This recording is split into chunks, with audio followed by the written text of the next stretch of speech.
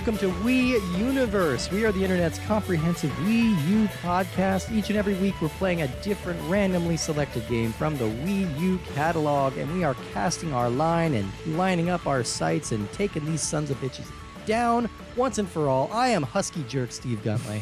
Yes. Hello. Nature has gotten too cocky. It's time for a couple Husky Jerks to take it down a peg.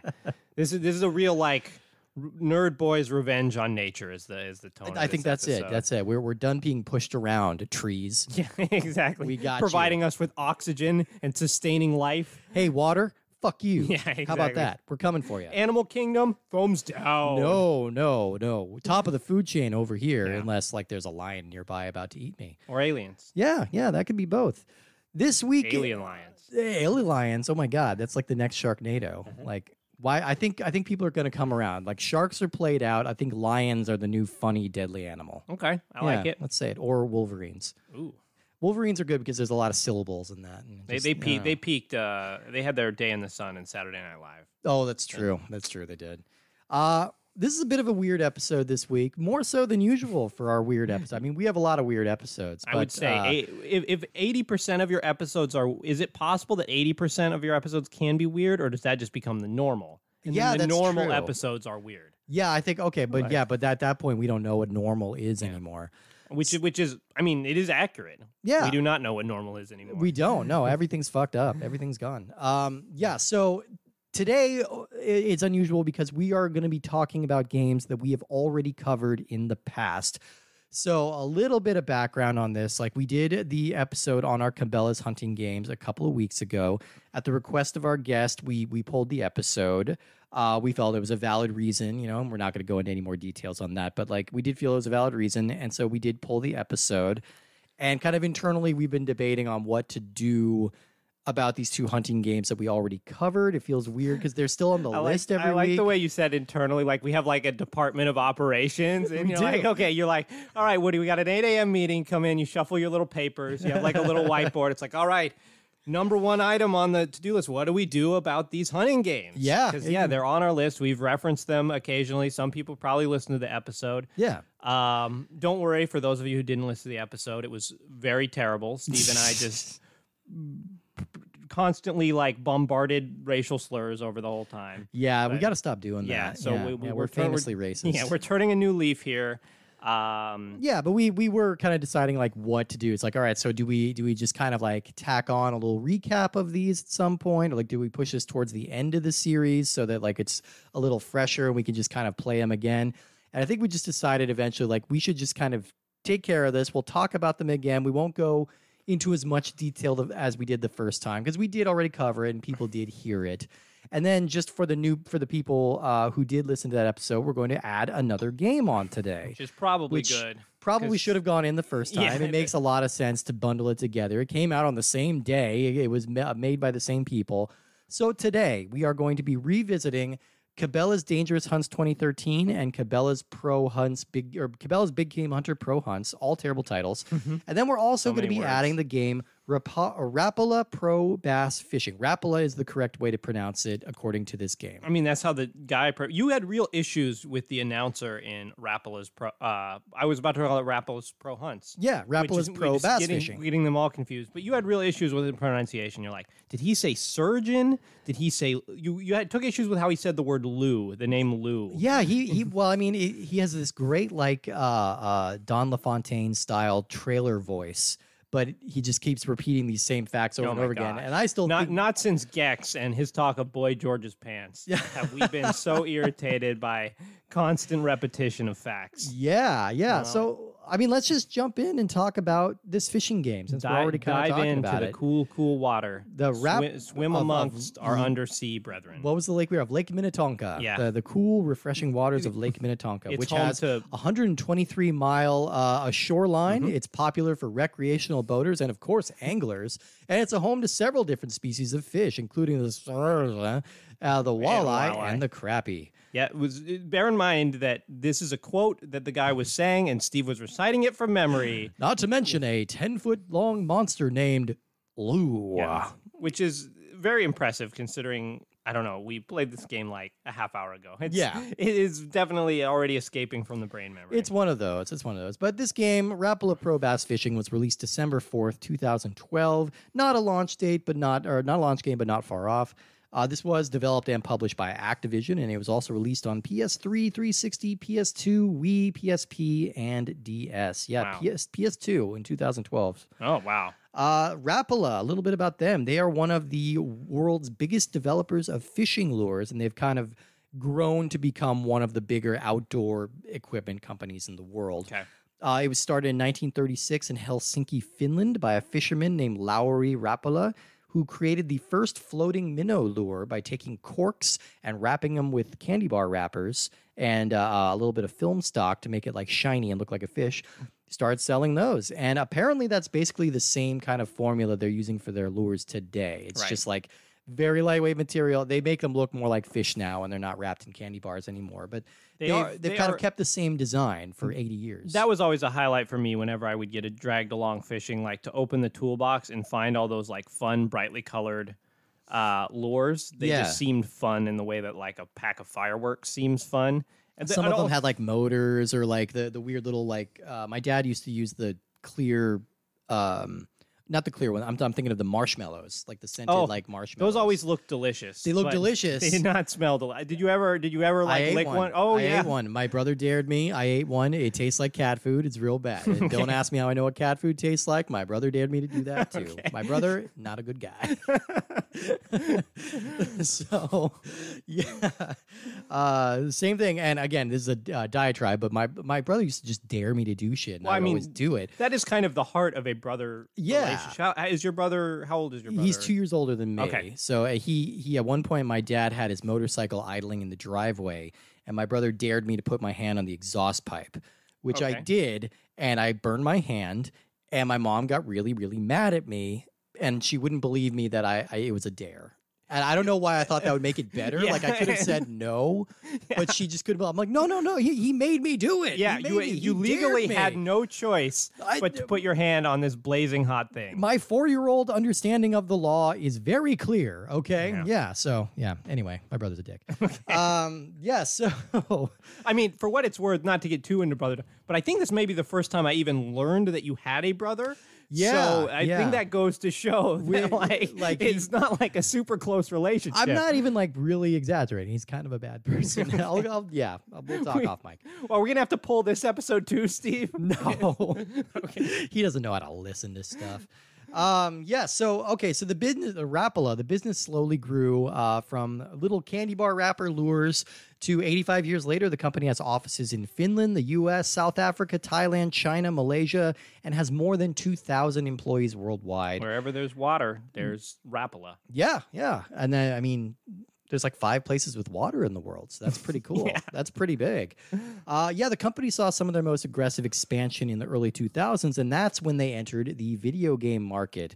The first game was Rapala Pro Fishing on PS2, and that hit in 2004, which is already pretty late in the PS2 life cycle, but they're still making them for this game.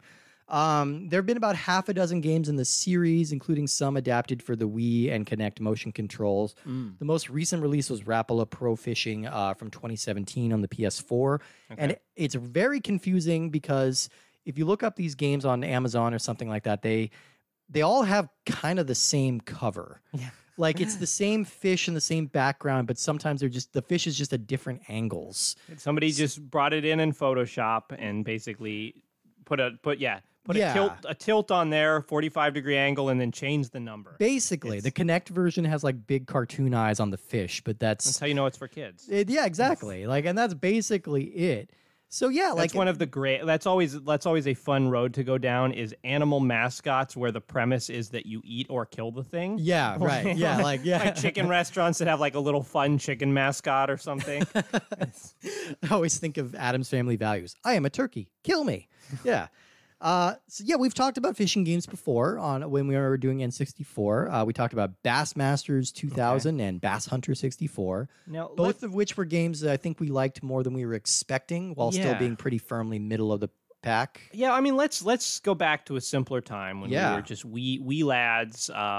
unaware of each other's brothers, and playing Nintendo 64 games. What I remember about those games was just a general sense of like pleasantness. Yeah. It's a chill day at the lake. Yeah, and what I think this game does differently, and I mean we'll get to this in a second, is like this is like competitive fishing. Yeah. In like those games, you're definitely like, you're just kind of, you're conveniently out at many foggy lakes, because if there's one thing the N64 can generate well, it's fog. Yeah, exactly. Whereas this game, it's like you are looking to climb the high stakes ladder of competitive fishing. Oh yeah, it's cutthroat. Yeah. Literally, sometimes they have to cut those throats. Cutthroat bass. Yeah. I mean, yeah, like with other sports games, I mean, we've only talked about one other sports game so far, but this is a sports game essentially. The biggest difference between the leap from N64 to the Wii U is that it's gone from like looking like you're watching a basketball game in real life to looking like you're watching a basketball game on TV. Yeah. That's kind of the big leap, and that's what we're getting here too. It's like the other games we were fishing. This game we're fishing, but we're also watching fishing on ESPN. You know, so there's lots of fancy chyrons. There's lots of enthusiastic announcer. That's when the text appears on the bottom of the screen saying like, welcome to Lake blah, blah, blah, blah. I learned another thing today. Yeah, it's called a chyron. Yeah, so the start here is like, what are your modes? Well, I guess, sorry, I jumped the gun a little bit. No, yeah, honestly, like, this is a game that has no digital footprint. I couldn't find any kind of information on Wikipedia or on Giant Bomb or any of my usual sources that I go to looking for information. So basically, I've got what the box tells us and what we got to learn from the game. So this game was invented by Jeremy Irons, the programmer for this game. He was. He pursued a career in video game development and decided acting was maybe more his speed. Yeah. I'm saying maybe if we like create enough fake facts, people can put the Wikipedia page on this. Jeremy Irons, he went straight from this to Die Hard 3, I believe. Okay. Like he learned how to do his German accent from this game. Oh, so you're saying that this game was programmed in the 90s? It was programmed in the 90s. They had to take a long pause while Irons was in like Lion King and Die Hard with a Vengeance and all that. They had to wait for his career to kind of tank again. Mm-hmm. And now he's like, I guess, kind of back. He was in Watchmen last year, you know, and he was good in that. So I guess no more fishing games. Sorry. Oh, darn. Sorry, Jeremy Irons. You dropped it. So there you go. That was our fake Jeremy Irons facts section of him creating this game. Be prepared. So this game, I mean, it's fairly... It looks clean and generous with the modes. Like, it's an Activision game. Yeah. So there's a certain level. I was going to say polish, and then I remembered all the other Activision games we've played, and polish is definitely not the word. No, there's a certain budget efficiency to it. Let's say. That's what I'm looking for. Like EA, I look to for polish. Activision, I look for budget efficiency. Okay. Like how much game were they able to cram in here for as little as possible? Yes, yeah. And I think that this is maybe less fully featured than the fishing games we played for the N64. It might be. But we have a tournament mode where we go through different. It's like your career. It's like a career mode. We go through different leagues. Like the first one, you need to catch walleye, then you need to catch some crappie, then some bass and things like that. We also learned, as a fun fact, that the world record of crappie is 5 pounds. Or white crappie is 5 pounds 3 ounces. Now, which seems surprisingly small, but I feel bad taking it. Crappies. I feel bad taking this direction, but do you think that's bigger or smaller than the world record for a human crap?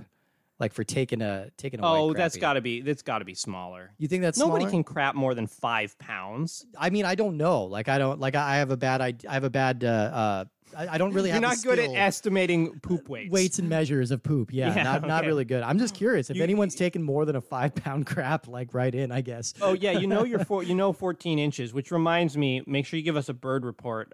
We really got to pad out this episode. Oh so yeah, we'll get a Game and Watch bird report later in the episode. Yes, so stay tuned for listeners. I played bird. Don't worry, I played bird as I promised. So we have a tournament mode. We have a free fishing mode where you just like float around your boat, go fishing. We have a 2-player mode, which is just free fishing with another person. It was kind of cool. The 2-player mode was kind of cool in its own way because you're both on the same boat, which I kind of liked. I kind of like that. The thing I didn't like, I mean, we're jumping around, but like the 2-player, it plays just like the single player, but instead of going split screen, basically when each person casts off, you see your boat and your 2 little avatars taking up kind of the bottom half of the screen. Yeah. And then your windows, when you cast off, are fish finders. So they look like kind of small, like GPS trackers. So they don't look like a split screen window. They look much smaller and harder to see than that. That's true. Which is like, you don't really need to be seeing anything, I guess, other than like if you have a fish on the line. But it's like you're wasting a lot of screen here because there's a big gap in between the two fish finders. Like it is also surprisingly odd that I mean, I didn't have a problem with this mode, but it's weird that there's no competitive 2-player mode in this game. Nothing. Where when you play 2-player, it's just free fish, so it doesn't even track how much weight you've gotten or anything like that. It's just like, all right, catch whoever and then make your own fun. I mean, it does kind of replicate actual fishing of just like go out and then you catch it and you're like, oh, here it is. Yeah. What am I doing with this fish now? Now, I'm pretty sure this game is just a straight up port of the Wii game.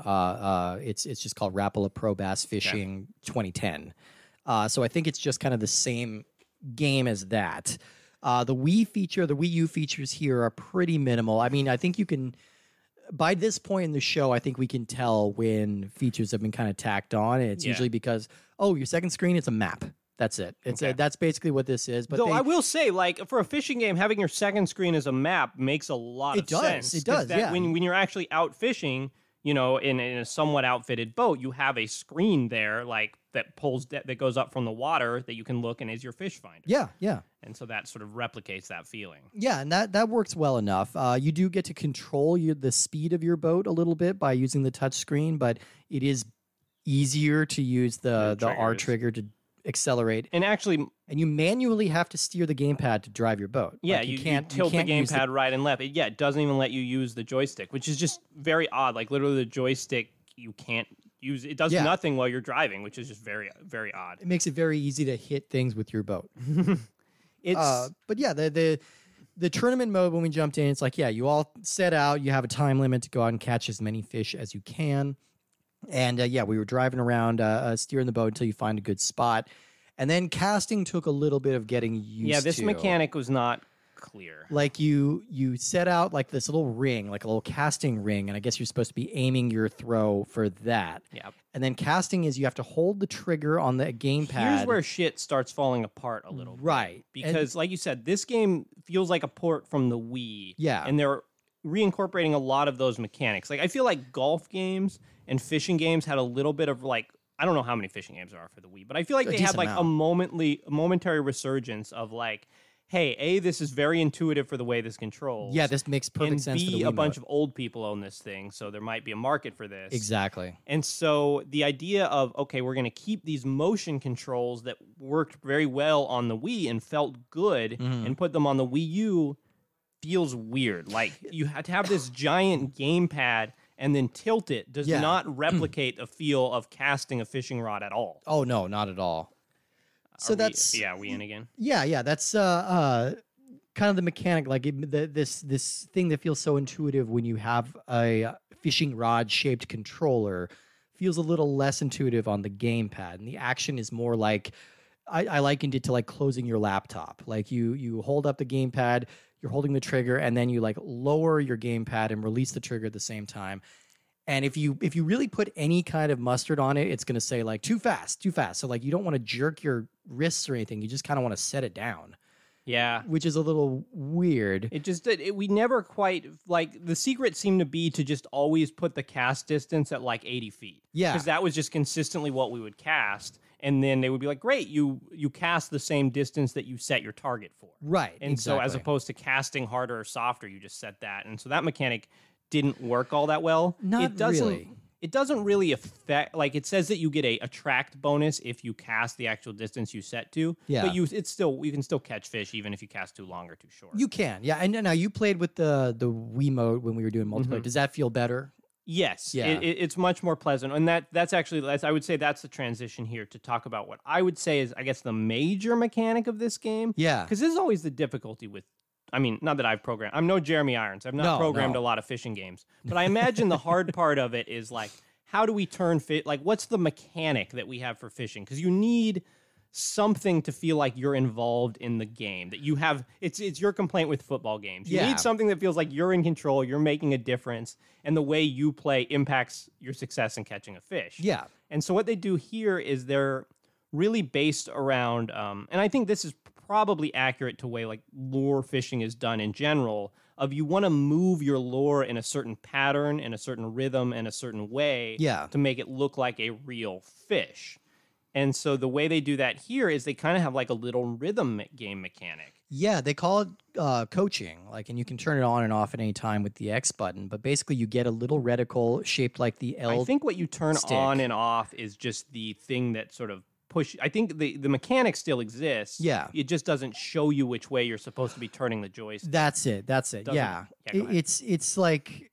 Yeah, it becomes this weird kind of rhythm action game where you get music that swells up when you're pressing the buttons in the right time. Mm-hmm. And it takes a bit to get this pattern right because it's like the stick will show left, so you press left and then you reel, and then it goes in the center and you let go and then you reel, and then you press right. And so it takes a little bit to get used to. And you press Y to switch up your lure's action, and it'll give you different patterns to start to match. Yeah, which I think that this is a good idea and a good premise. I don't think it's very well executed because the rhythm itself is not intuitive. Like it's just kind of pointless guitar noodling, and so you have nothing to stay on tempo, and it seems very unforgiving. It is. I wish that it could sort of. I don't know. This game has no tutorial mode. Like they explain these mechanics in game, but they don't really give you a chance to practice them and show you when you've done it right or done it wrong, which I think would have been very welcome. Yeah, I mean, I guess if we'd started with Free Fish or something like that instead of jumping right into tournament, we could have gotten a better. Hey, but we got first place in that tournament. We did. We got first place. It was exciting. That was evenly balanced. Yeah. This is a thing that I have learned as well.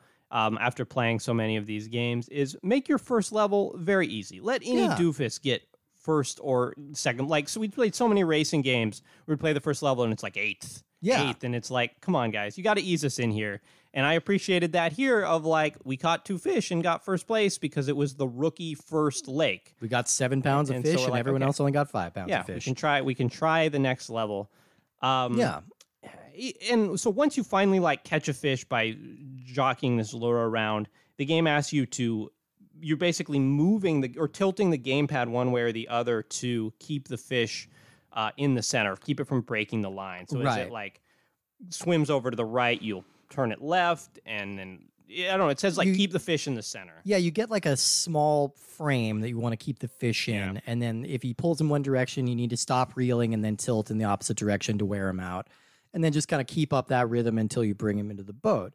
And the same thing that happened with the N64 games happens here, which is you're playing this game, you're like, all right, I'm bored. I caught a fish, fuck, oh, yeah, I got it, yes. Okay, I'm bored. These games really live and die in these little bursts of fish activity, which I think is probably the appeal of fishing in real life, too. Very much so. Yeah, so it gets that sense right, I think. And it is pretty fun when you actually hook and land a fish. I wish... I like the way you pointed out that on the bottom of the screen you can see your fisherman or fisherwoman. I don't know if that's your Fisher Price. Yeah, exactly. Yeah. Mm-hmm. Your Fisher Stevens. Down there tilting their Wii U gamepad. No, not really. They're moving their fishing rod depending on how you tilt the gamepad. Yeah, they're it's like little action figures that are mimicking your movements. And I wish they had taken that a little farther because that model is very small. I wish it had got a more cinematic camera angle, like a Brian De Palma split screen thing. Sure. Where you can see the fish struggling one side and the whole other side is your character model. And maybe you've got buddies on your boat, go, cheer me, or they have to strap you into the boat, like in that movie Serenity, Exactly. Yeah. But I don't know, because I'm not crazy about the way the camera, as soon as you throw your lure in, is just all at the lure. Yeah. It's very bland.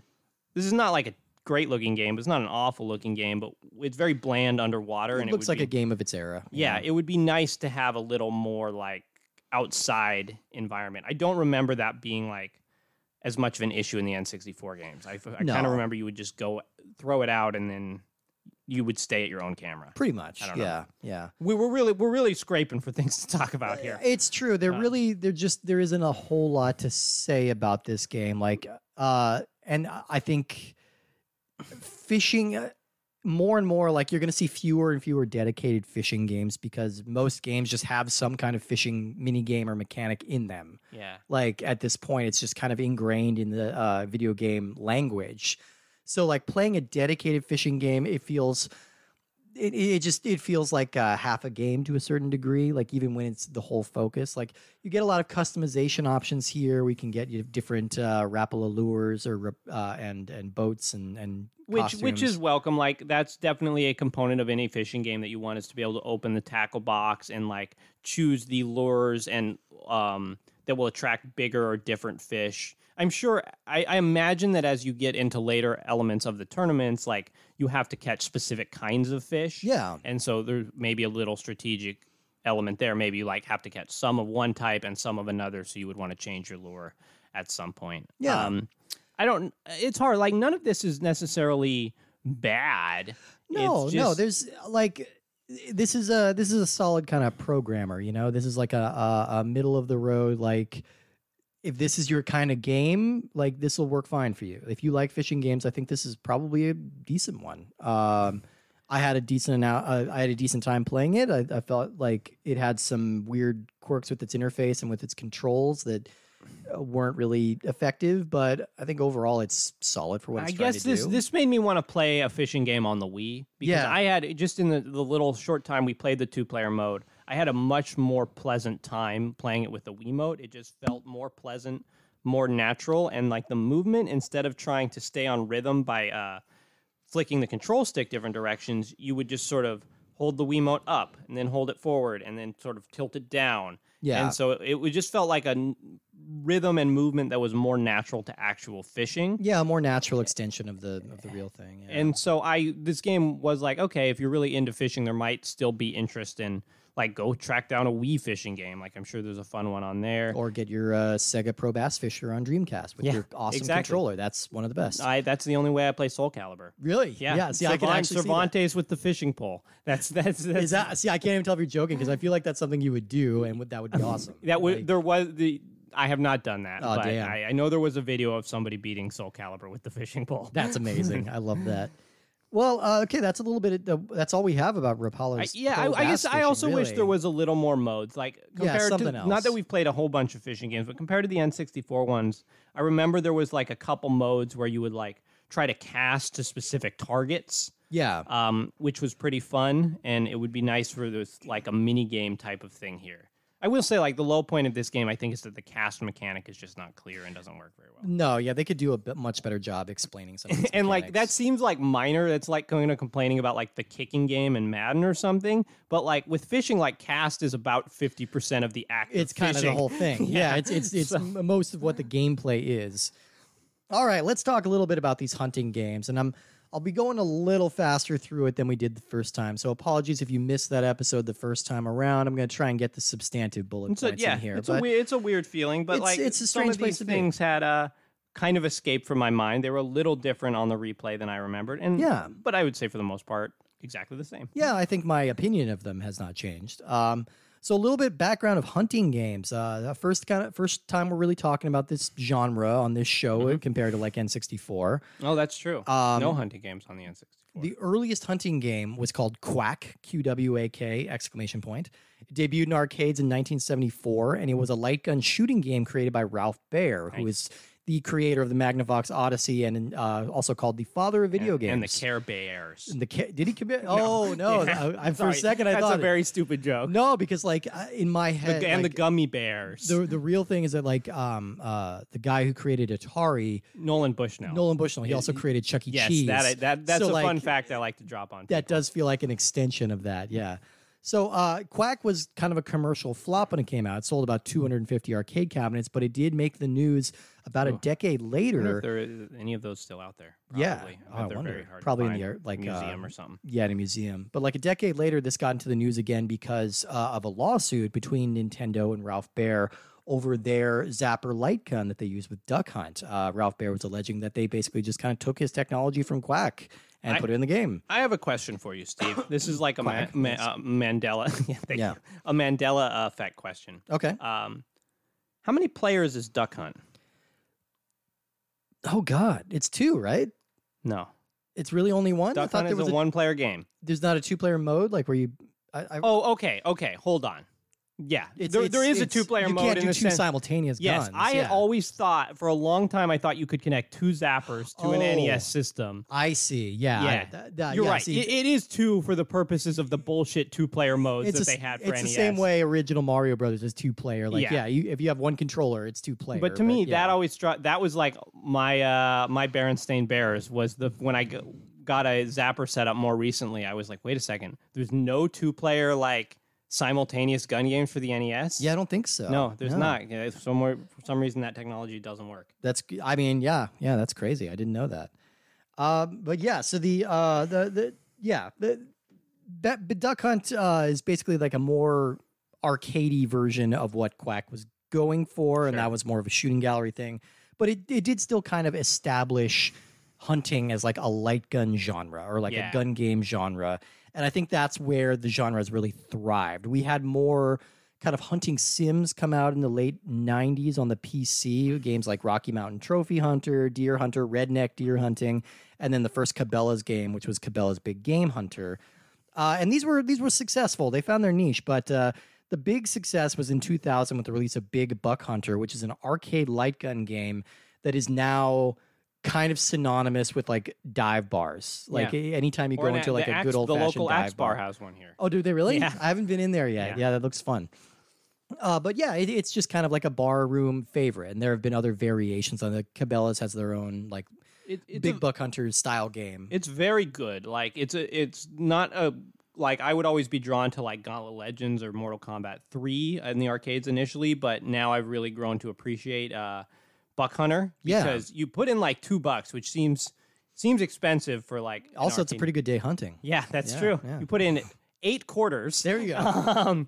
And you play with another person in like the alternating mode. You get like 10 minutes of gameplay out of that thing. Yeah. Which is crazy. Like that is good value for an arcade game. And if you're not into hunting deer at this point, like most of them have some kind of zombie game attached to them, or there's usually something to keep you entertained. But they're like a cool balance because they are they are a light gun game, but they have the cool fun to hold shotguns, and the mechanics of them is like you need to shoot a specific animal, like. You shoot a buck, but you can't shoot the female bucks. So it really asking you to like once you see what you're aiming for, you really go for it. But you can't just go wild the way you can with like a Virtua Cop or something. Yeah, it's it is odd that the hunting game encourages more restraint than the cop game. It does. Oh my god, it really does. Yeah, like excuse me, kind of like fishing, like. Hunting is just sort of an element in most like third-person action games at this point. Like I feel like once open world just made that even more so. Case. You hunt, you gather pelts, you craft things out of the pelts you hunted. It's kind of a standard part of video games now. One like kind of dedicated hunting game that I actually put some time in on between our original recording and this is it's called The Hunter Call of the Wild. It's kind of a next generation game from Avalanche, and it's on Xbox Game Pass. And kind of cutting ahead to what we thought about here, but this game, The Hunter, is kind of the game I thought these two Cabela's games would be. It's kind of a straightforward hunting simulator where things like the noise of the underbrush like matter, and where you identify like footprints and droppings and like track animals based on those. Yeah.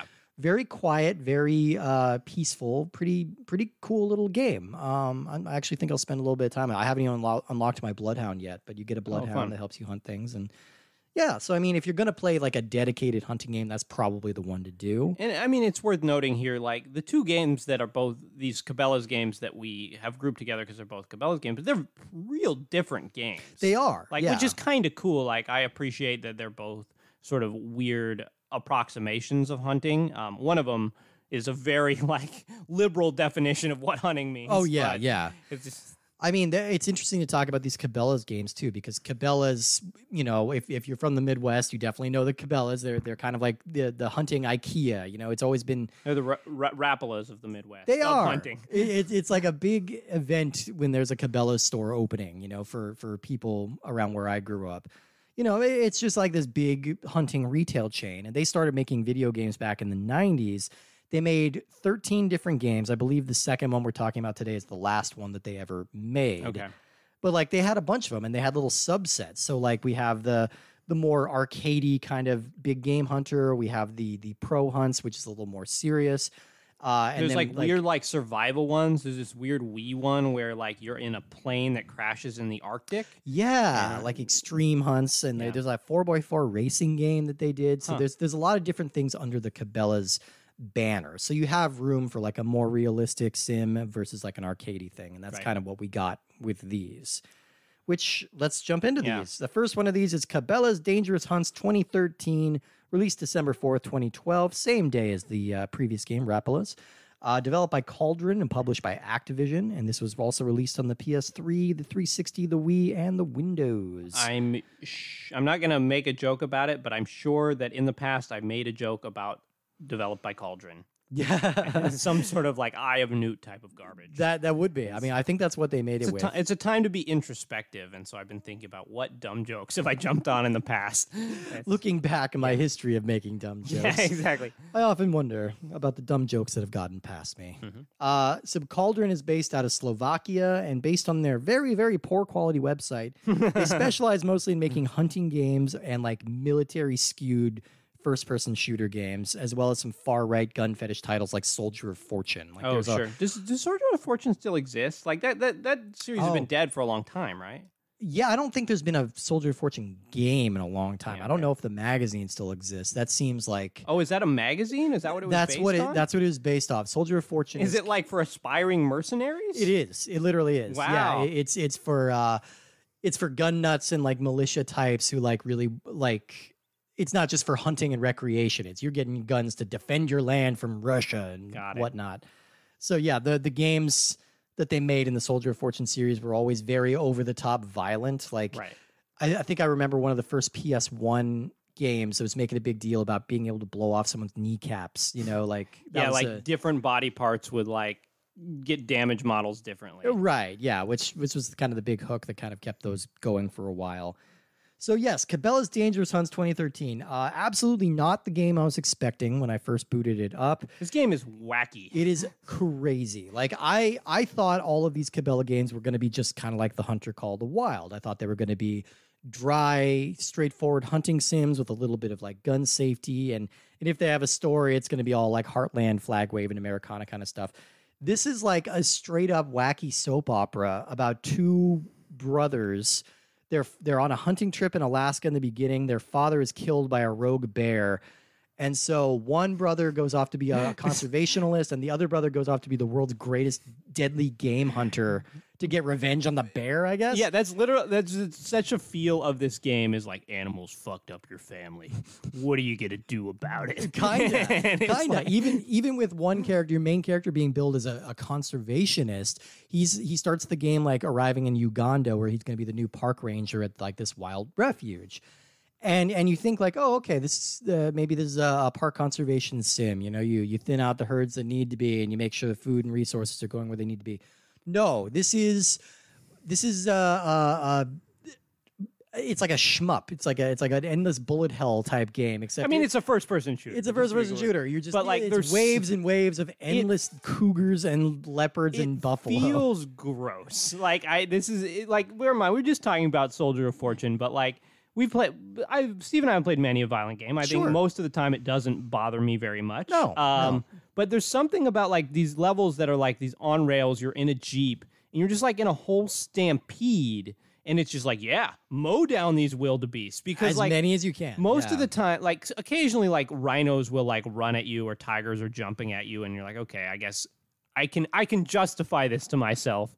But so many of it is just animals that are kind of next to you. Yeah. And just kind of running around, not really doing anything. It's take them out. There's really no subtlety to this one. It's just point and click. It is fire your gun into as many living beings as possible until they stop being living. For some reason. We are not going to worry about collecting trophies or using every part of the animal. These animals will disappear the moment you shoot them in the heart. But all you got to do is just keep mowing them down. And it is just goofy because it stays under the guise of hunting. After your Jeep is sort of knocked over and you've just mowed down tons of animals, your guide's well, I got to take a couple hours to repair your Jeep. Consider this your hunt starts early, and it's I just took out an entire herd. There are thousands of corpses out there because of me and my handgun.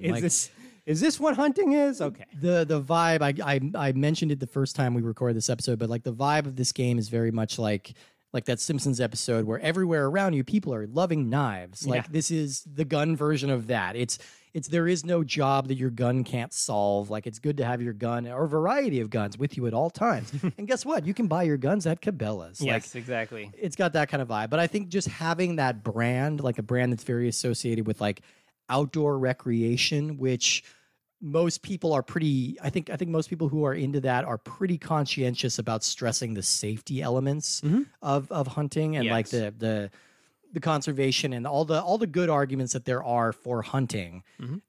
This game doesn't really focus on those. This game is not concerned about that. This is about shooting. Yeah, it is an odd thing. Like, I guess it makes sense for Cabela's to have their brand here because they want money. Yeah. But also it's going to appeal to another subset of people who might be interested in Cabela's. But it is also a little weird to have like a real brand on something that is so divorced from reality. It would be like if Tony Hawk lent his name to some kind of like absurd skateboarding game where you could like just run around and rotate like hundreds of times in the air. That would be crazy. That'd be insane. Who would do that? Who would do that? Yeah, so I think for a game that focuses so much on shooting, the biggest failing that you can say here is that the controls are absolute garbage. They're absolute garbage. Every option seems to be a little worse than the last one. There are a lot of options. I'll give them that. Yeah, you can play with your gamepad, which is just it's intrinsically very uncomfortable on your gamepad. Like first-person shooters just feel wrong. I guess we're just so used to the way like an Xbox 360 controller feels or something, having both of the sticks close to each other, but it feels very odd. You can use the Wii Pro controller. That's probably your best bet if you just want to play the game. Much more natural. But any of these, a recurring theme is the crosshairs do not seem to line up with where the gun is actually looking. No, whether or not you're using the motion bar or not, like it seems to be struggling to align. And then you can use Wiimotes in a couple different ways with the nunchuck to aim, or you can point it directly at the screen. Yes. Which is probably the most hellish way to play. Yeah. Even though it should, I mean, that's what you want for this game. Like, that's what would make this game fun. Is if it was just a dumb shooter that you could use the Wiimote for. Yeah, use it like a Time Crisis or like a goofy arcade light gun game. Like that's when it should work. And I do have a gun peripheral. I've got the Cabela's branded like rifle, which is honestly it's a little fun to put together because you have to like snap all these pieces into ornate places and like fit everything in. But once you get it all fit in place, like it just doesn't work. Like it is because this game requires you to both aim. The aiming is not even the biggest problem. It's the moving around that's the biggest problem. Right. You have to point your Wiimote to look around to the edge of the screen. If you want to turn right, you have to push it all the way to the edge. All the way to the edge, and then you have to walk around with your nunchuck. So if you ever have to do a quick turn, go fuck yourself, buddy. You can't do it. And just walking around and aiming with any kind of precision is just a nightmare.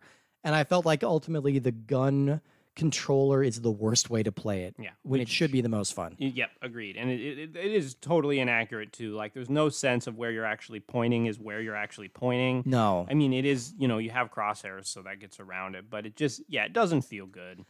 So there's the main story mode and then we have like a manhunter mode, which is kind of just like a free-for-all shoot for multiple people. Yeah, an arena thing. Yeah, usually it's wave But it's you against the animals. Of course. You'll be attacked by a whole bunch of lions, and then sometimes it'll ask you to go repair a radio while one person fights off lions, and no fun. And then the closest thing this game has to an option that I like is the shooting gallery mode, which is on rails. That has two different modes in it as well. It is two different modes, The standard shooting gallery mode where you just are on rails and you just mow down animals as much with no semblance of a story or ethics. No. and you move past checkpoint gates by getting a certain number of kills and like it's fine. It still has the same issues with the aiming just being really sloppy, so you're not going to have too much fun with this.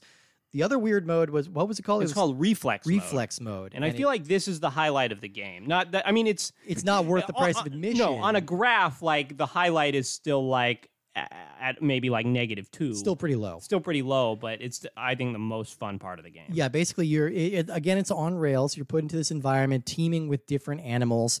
And this time you're given like a pattern. Like it'll show you a boar, an alligator, and then another boar. And so you have to shoot the animals in that order to get the maximum amount of points. You can shoot them out of order and still get points for staying alive, but that's kind of your little sub goal. And if you hit that, then you can kind of free shoot and just kill everything. Get as many points as you want. Get as many points as you can, and then move on. That to me, like that's the most representative. It seems the most reminiscent of the arcade games, where it's just very fast paced because this is all done in like 10-second little areas where, and then the game will sort of put you back on rails and start again. But I think it works well, and there is a weird control mode here that we discovered that I don't think we ever knew last time. I don't think we played with this last time. If you play using the gamepad, there's you play as a touch screen. It's like a DS mini game, which is weird. Like it makes you crazy accurate. Yeah, it's definitely the most easiest way to play it. It's definitely the easiest way to play it. It also, like, you're so accurate, it's kind of not fun. The act of touching a screen is a much less satisfying one than like pointing a gun at a screen. Yeah. It's just it works. It's just not terribly satisfying. This is the section of the game that works the best out of all of it. But didn't like this game before. Still don't like it on replay. Yeah, it's just sloppy mess. It's just totally crippled by the controls and the lack of accuracy, and how no matter how you're going to spend a lot of time trying to configure it to a way that you like, and then you're still not going to like it. Yeah, no, not at all. I would almost I would almost give it a plus of this totally silly bonkers story that you do. If I remember correctly, I think like the last level is you literally go into the lion's den and like, face the kings of the jungle. Yeah. It's just such an There's a huge laugh for me when you meet your brother. Like when you see the brother in the beginning as a teenager, and he's like this toe-headed little moppet. And then when you meet him again 10 years later, he is this weird Aryan tank with this crew cut, and like his shirt is bursting open. And he looks like such a ridiculous like stock action movie character that I had to laugh. Yeah, so like if the game worked at all, it would be like weird and campy. Yeah, you could call it like a good bad kind of game. It just doesn't work. Right. Yeah. Let's move on to our last game today, Cabela's Big Game Hunter Pro Hunts, released March 25th, 2014, also developed by Cauldron and published by Activision, and also available on PS3, Xbox 360, and Windows. So Big Game Hunter is Cabela's kind of flagship franchise. Like they've got the Pro Hunts, or Dangerous Hunts is a spin-off of this. Got it. Pro Hunts marks the last game in the franchise, at least for now. The sub-series is always kind of focused for more of a realistic sports-based approach. But they still make a stab at realism by it's degraded a little bit, but they do have a stab at realism by including 4 real-life hunting professionals who appear in this game as themselves. The pros here are Wade Middleton, who produces videos for Cabela's and Bass Pro Shops, Jim Shockey, who's a Canadian television host, and Ralph and Vicky Ciancerulo, who are America's favorite hunting couple and the host of a couple of TV shows. And they have some unpleasant Twitter presences. I'll just say that. That's all I'll say. Yeah. It should surprise no one. Yeah. In this game is much more in line with what I thought the series would be, which is more of a dry hunting simulator. Much drier this time around than I remembered playing the first time. Yeah, it was surprising. Like, I think that maybe the first time we played it, we were so turned off by the previous game that this one felt like a breath of fresh air in terms of actually like treating the subject matter with some respect and maturity. And I mean, looking at our rankings, we still didn't think this was a good game, but right. I do think it's better. Yeah, this is definitely better than the other one, but the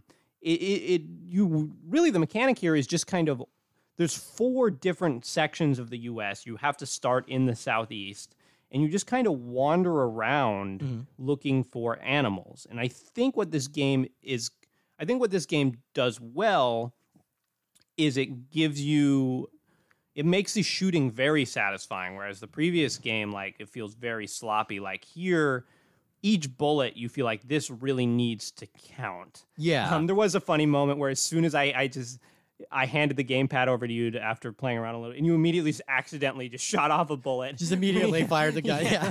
Yeah, which is why you should never give me a real gun. Yeah. Because I'll just immediately take it and fire it into my foot. Yeah, but it was like, oh, wow, like that gunshot feels like it has impact and like you really want to take a moment to think about the shots that you're lining up. Yeah. Because when you do finally like find a crowd of buck or rabbit or something around, you got to move real slow because they got long range vision and they will run away if they see you. They run away. They spook so easily. Like you really don't even have much time to kind of like get your sights in, you know, and I think the game does penalize you if you hit a doe instead of a buck, and so you need to be close enough to be able to tell the difference.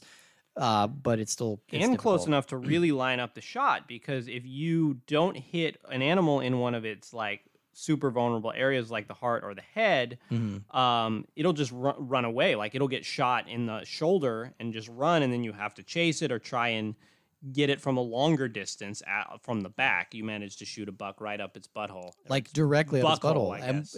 It's right up its buckhole. And we know this because the game goes like super bullet time. Anytime you fire a shot, you follow your bullet in slow motion. It tells you the trajectory and everything. And then we see an x-ray of where it's hitting the deer. Yeah. And I feel really bad because I went right up the butthole with this deer. I wasn't trying to.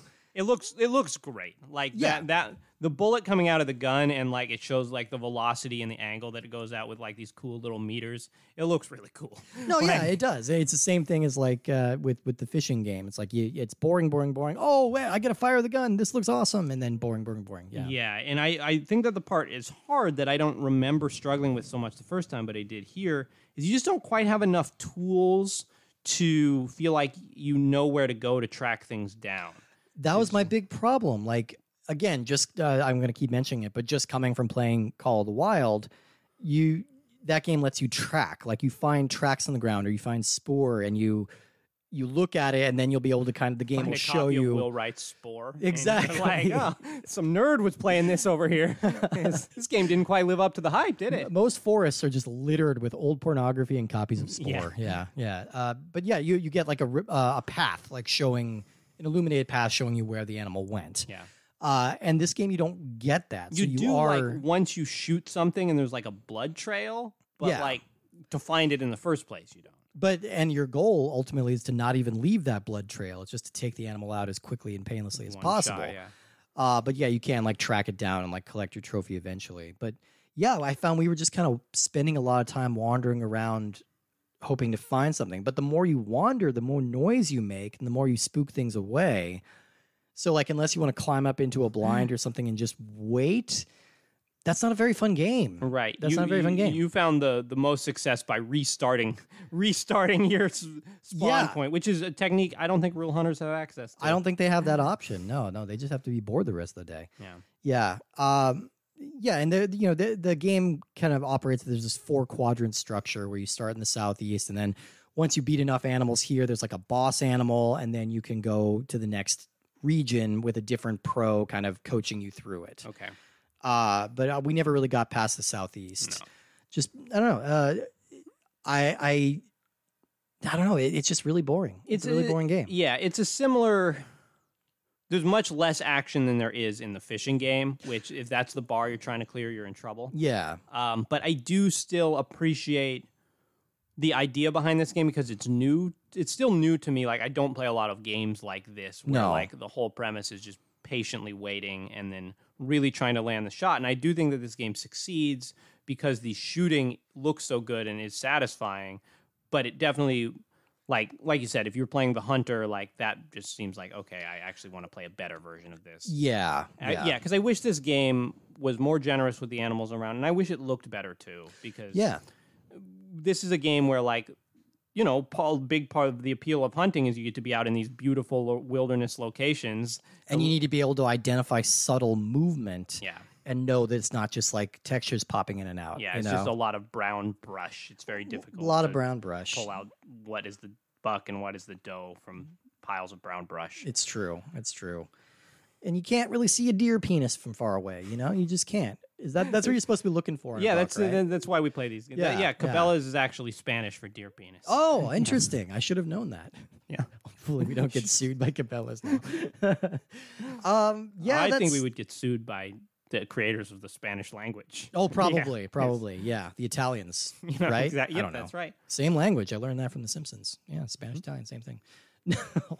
I think that's about it, right? Yeah, I think we I covered don't know. it. I mean, we talked about these games more than I wish that we had lost an episode that was a game that was fun to talk about. Yeah, that would be more fun to go back and revisit. Like, oh dang, I have to go play Shovel Knight again. Yeah. Gadzooks. All right, well, let's move on to our rankings. We're going to keep our hunting games where they were. Just, still feels interest good. of parity. But the fishing needs to find a good place on this list. So currently, my Cabela's Big Game Hunter Pro Hunts is at number 12. That puts it below Book of Unwritten Tales 2 and above 007 Legends. And then just below 007 Legends at number 14 is Cabela's Dangerous Hunts 13. It did edge in higher than SpongeBob SquarePants, Epic Mickey 2, Walking Dead, and Turbo, which still feels right. We played a lot of crap on this show so far. For the Rapala's Pro Bass Fishing, it's a pretty big wet shrug of a game for me. It's fine. It works. It does what it says on the tin. In that sense, it kind of puts in the same league as... Steve got the tin Chromebook edition. I did. Day one, baby. Yeah. Day one. Yeah, this puts it kind of in the same league as FIFA for me, so I'm putting it just underneath FIFA 13, number 11. FIFA was fun, man. I don't know. Like, stuff happens. People kick balls around. FIFA did nothing for it. FIFA is a more fully featured game, which is why I'm ranking it higher. It's more of a game. It looks better, plays better, but it's still just not for me. Well, I will tell you, after playing Cabela's Big Game Hunter Pro Hunts, I wish that I could lower it from where it was previously. Yeah. But, there's more important things in the world to get upset about. We'll just have to try and play better games and try and push it down Yeah, more. exactly. Yeah, I do actually really wonder, like, we haven't been doing this podcast for that long, even though it feels like an eternity with the Wii U. I wonder, like, this section of Cabela's Big Game Hunter, where and below... Mm-hmm. Is this going to be our middle? This has got to be like our bottom half, right? Like, I feel like I do. I'll be feel so like, depressed if that area is the middle of our. I do feel like podcast. we've just been kind of coincidentally drawing a lot of stinkers. Like I think there are better games than All this. right. Yeah. Well, hopefully we'll play one next week. But I'm putting the Rapella's Fishing right above the Big Game Hunter Pro Hunts. Okay. It definitely scratches a similar itch of pretty boring. Yeah. If you're on the lookout for a pretty boring game, check these out. But if you're on the lookout for a pretty boring guy. Over here, this guy. Yeah, Steve is pointing to himself. Yeah, that was two thumbs. With two thumbs. Who's got two thumbs and is pointing at himself in a non-visual medium? Yeah, exactly. It's that has a little more action going on, but it's not a game I would rush back to. Though I would like, fishing games on Wii. Yeah, kind of fun with the Wiimote. Absolutely. With Wii U, not as fun. Not as fun. We have one letter this week. This one says, "Dear Steve, Woody, esteemed guest?" ? No guest today. Sorry. Still working out the guest foibles. Thanks for gamely wading through the Wii U catalog. It's always an enjoyable listen, and so far confirms my feelings. And so far confirms my feelings that I didn't miss anything by not investing much on that platform, especially as most of the best games reported to Switch. And speaking of not Switch Game and ports, Wario. And speaking of Switch ports, why not consider a few episodes looking at those? Let me expand. As a Nintendo fan, I'd missed out on so many games that I'm just now discovering, like Doom, The Witcher 3, Diablo 3, XCOM, Subnautica, Stardew Valley, Dark Souls, Okami. Those are a lot of good games that you just named. I'm guessing your fan base might also have missed out on these games and would like to know their background and maybe which ones are worth picking up on the Switch. Might also provide some respite from the likes of Turbo for you. Just a thought. Anyway, keep it up. Great podcast, and that is from Mike. Thanks, Mike. Thanks, Mike. I like the idea. I like the idea of, I would love to get to talk about these series, which also leads me to segue into, we have a Patreon, patreon.com/Ultra64pod. We are looking at different series, like entire series. XCOM would be a good one. I have XCOM on the list. I think that'd be a really fun one. Doom would be a fun one to go through because that one's had some weird iterations. But yeah, check that out. Where you can vote on which series that we're covering. We're about to wrap up Metroid this week. Actually, we will have wrapped it up by the time you're listening to this, and then we're going to be going into Tony Hawk's Pro Skater. So. Yeah, sign up for the Patreon, chime in, let us know what series you'd like to hear us cover. I like that idea of talking more about Switch games. I can tell you now, play XCOM on the PC. Yes, definitely. That's your number one thing. Or on PS4. Yeah, it works well on PS4. Yeah, the Switch ports of in-depth strategy games seem rough. But I think that anything that prolongs the amount of time we have to spend talking about Wii U, I'm not a proponent of. We're grind through this series. Let's go. Yeah, we're getting through it. All right. Well, now we have an exciting other section. Oh, yeah. Steve, will you give us the bird report? Oh, the bird report. You thought I was going to take it in a different direction. No, got to give the bird report. Bird, for those who missed it, was the one mini game in Game & Wario that we didn't cover last week. We just kind of ran out of time. But I played through, I unlocked it, and I found Bird. And Bird is delightful. It is it's a little side-scrolling. It's not even a side-scroll. It's a Game & Watch game, basically. Yeah. So your gamepad looks like the LED display of a Game & Watch game, which is very cool. cute. It's the only game in Game & Watch that looks like a Game & Watch. Yeah, exactly. Yeah. And then if you're looking at the TV, it's this very cute little 2D claymation representation of it that looks really nice.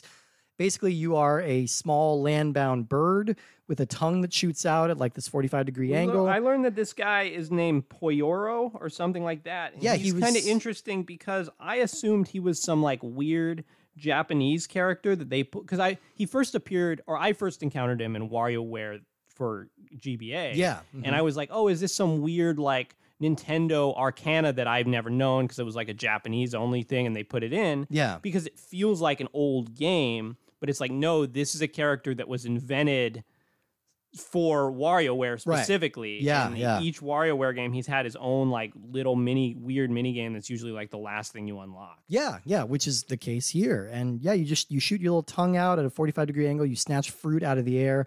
If the fruit hits the ground, it destroys a part of your environment, which gives you less room to maneuver.